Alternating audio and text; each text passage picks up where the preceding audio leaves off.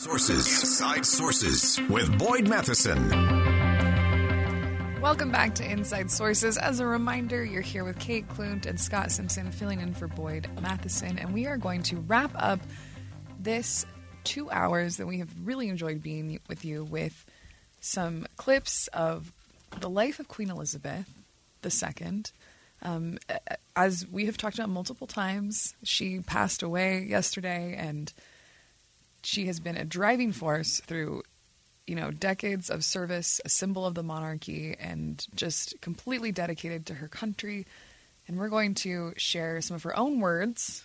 But I'd like to start with the Boris Johnson. The guy's a full-on hooligan. Like, he looks like a hooligan. He often acts like a hooligan. He got thrown out because he's kind of a hooligan. And but he remains in the House of Commons and stood from his normal position, not at the Prime Minister's desk, and gave a tribute that I thought was interesting. And we'll just hear what he had to say about Elizabeth the Great.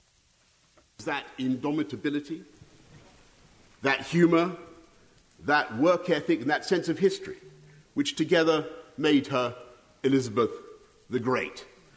And when I call her that, I should add one, Elizabeth the Great, I should add one final quality, of course, which was her humility.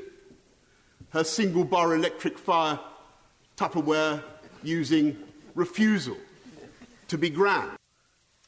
Yeah, for somebody like Boris Johnson, who I think represents and has the ability to sort of, it's the imagery of the cynicism of politics, right? Mm-hmm. To be so sincere and to coin this phrase, this is the first that I have heard it, referring to her as Queen Elizabeth the Great. And I think it's a perfect tribute. Yeah, especially because he seems to be someone who's always fighting against the man. I don't know who is more the man than the queen, the monarch. Right. Well, and you think about this 70-year span. She really planted her flag. There's this speech that we're hearing a lot when she was turned 21 on her birthday. I believe she was overseas, but she was just sort of making this coming out, declaring that she understood her role as sovereign.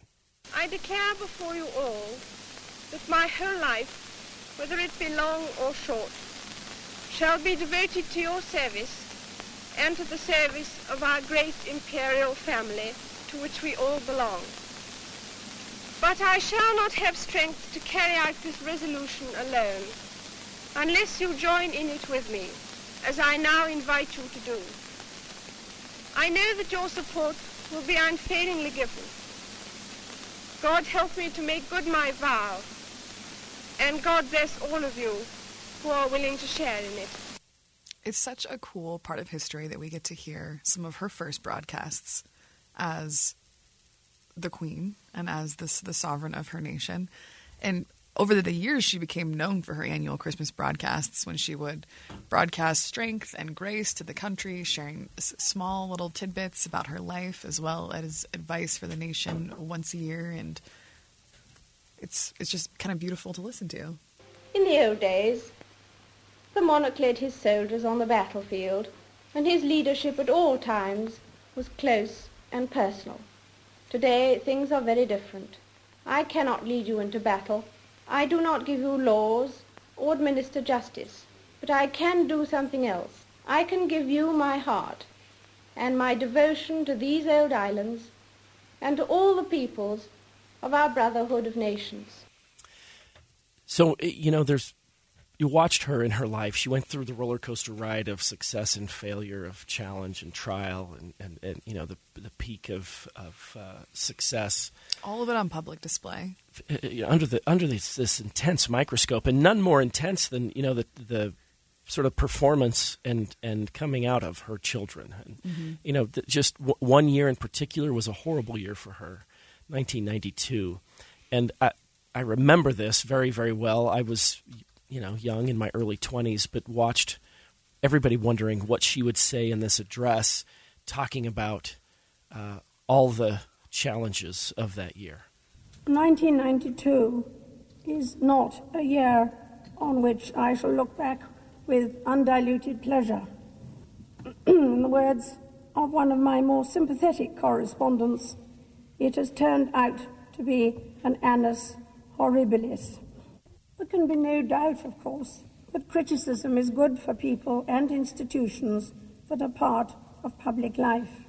No institution, city, monarchy, whatever, should expect to be free from the scrutiny of those who give it their loyalty and support, not to mention those who don't.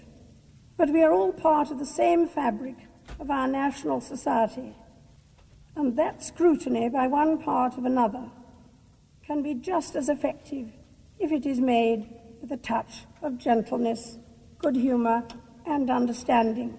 Man, just the grace in acknowledging, a terrible year.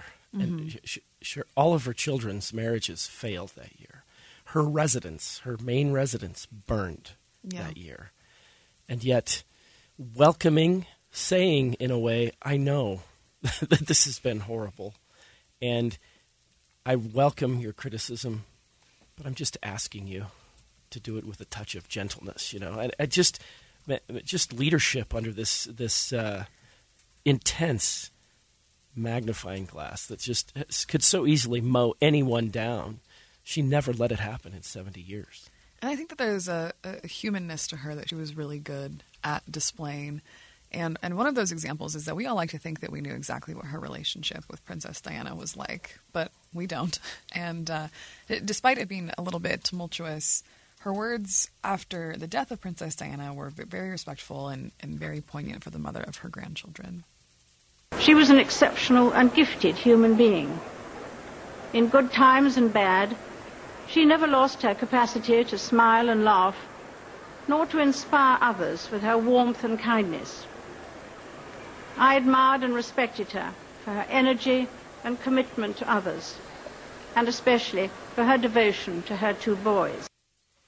And I think we could pivot now to one of her last addresses to her entire nation that ended up being broadcast around the world.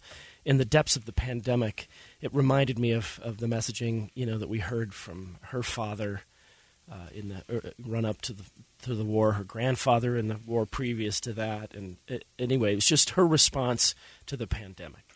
While we have faced challenges before, this one is different.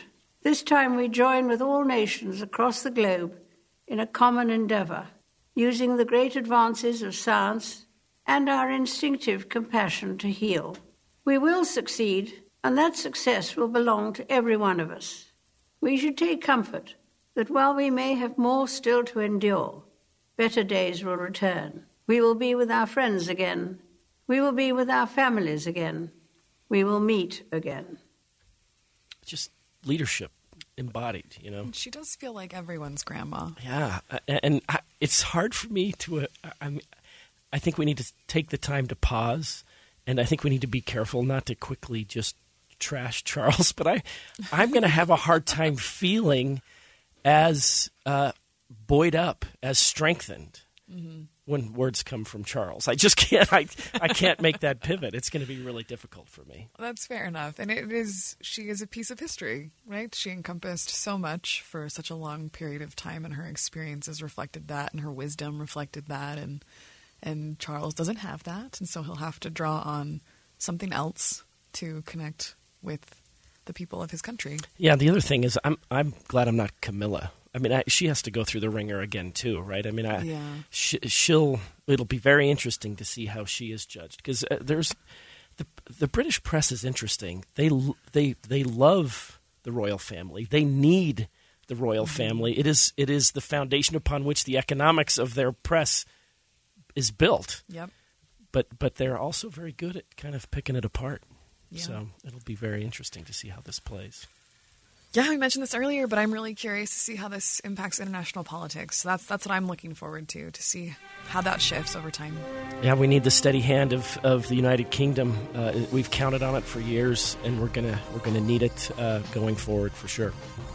Thank you for joining us on Inside Sources.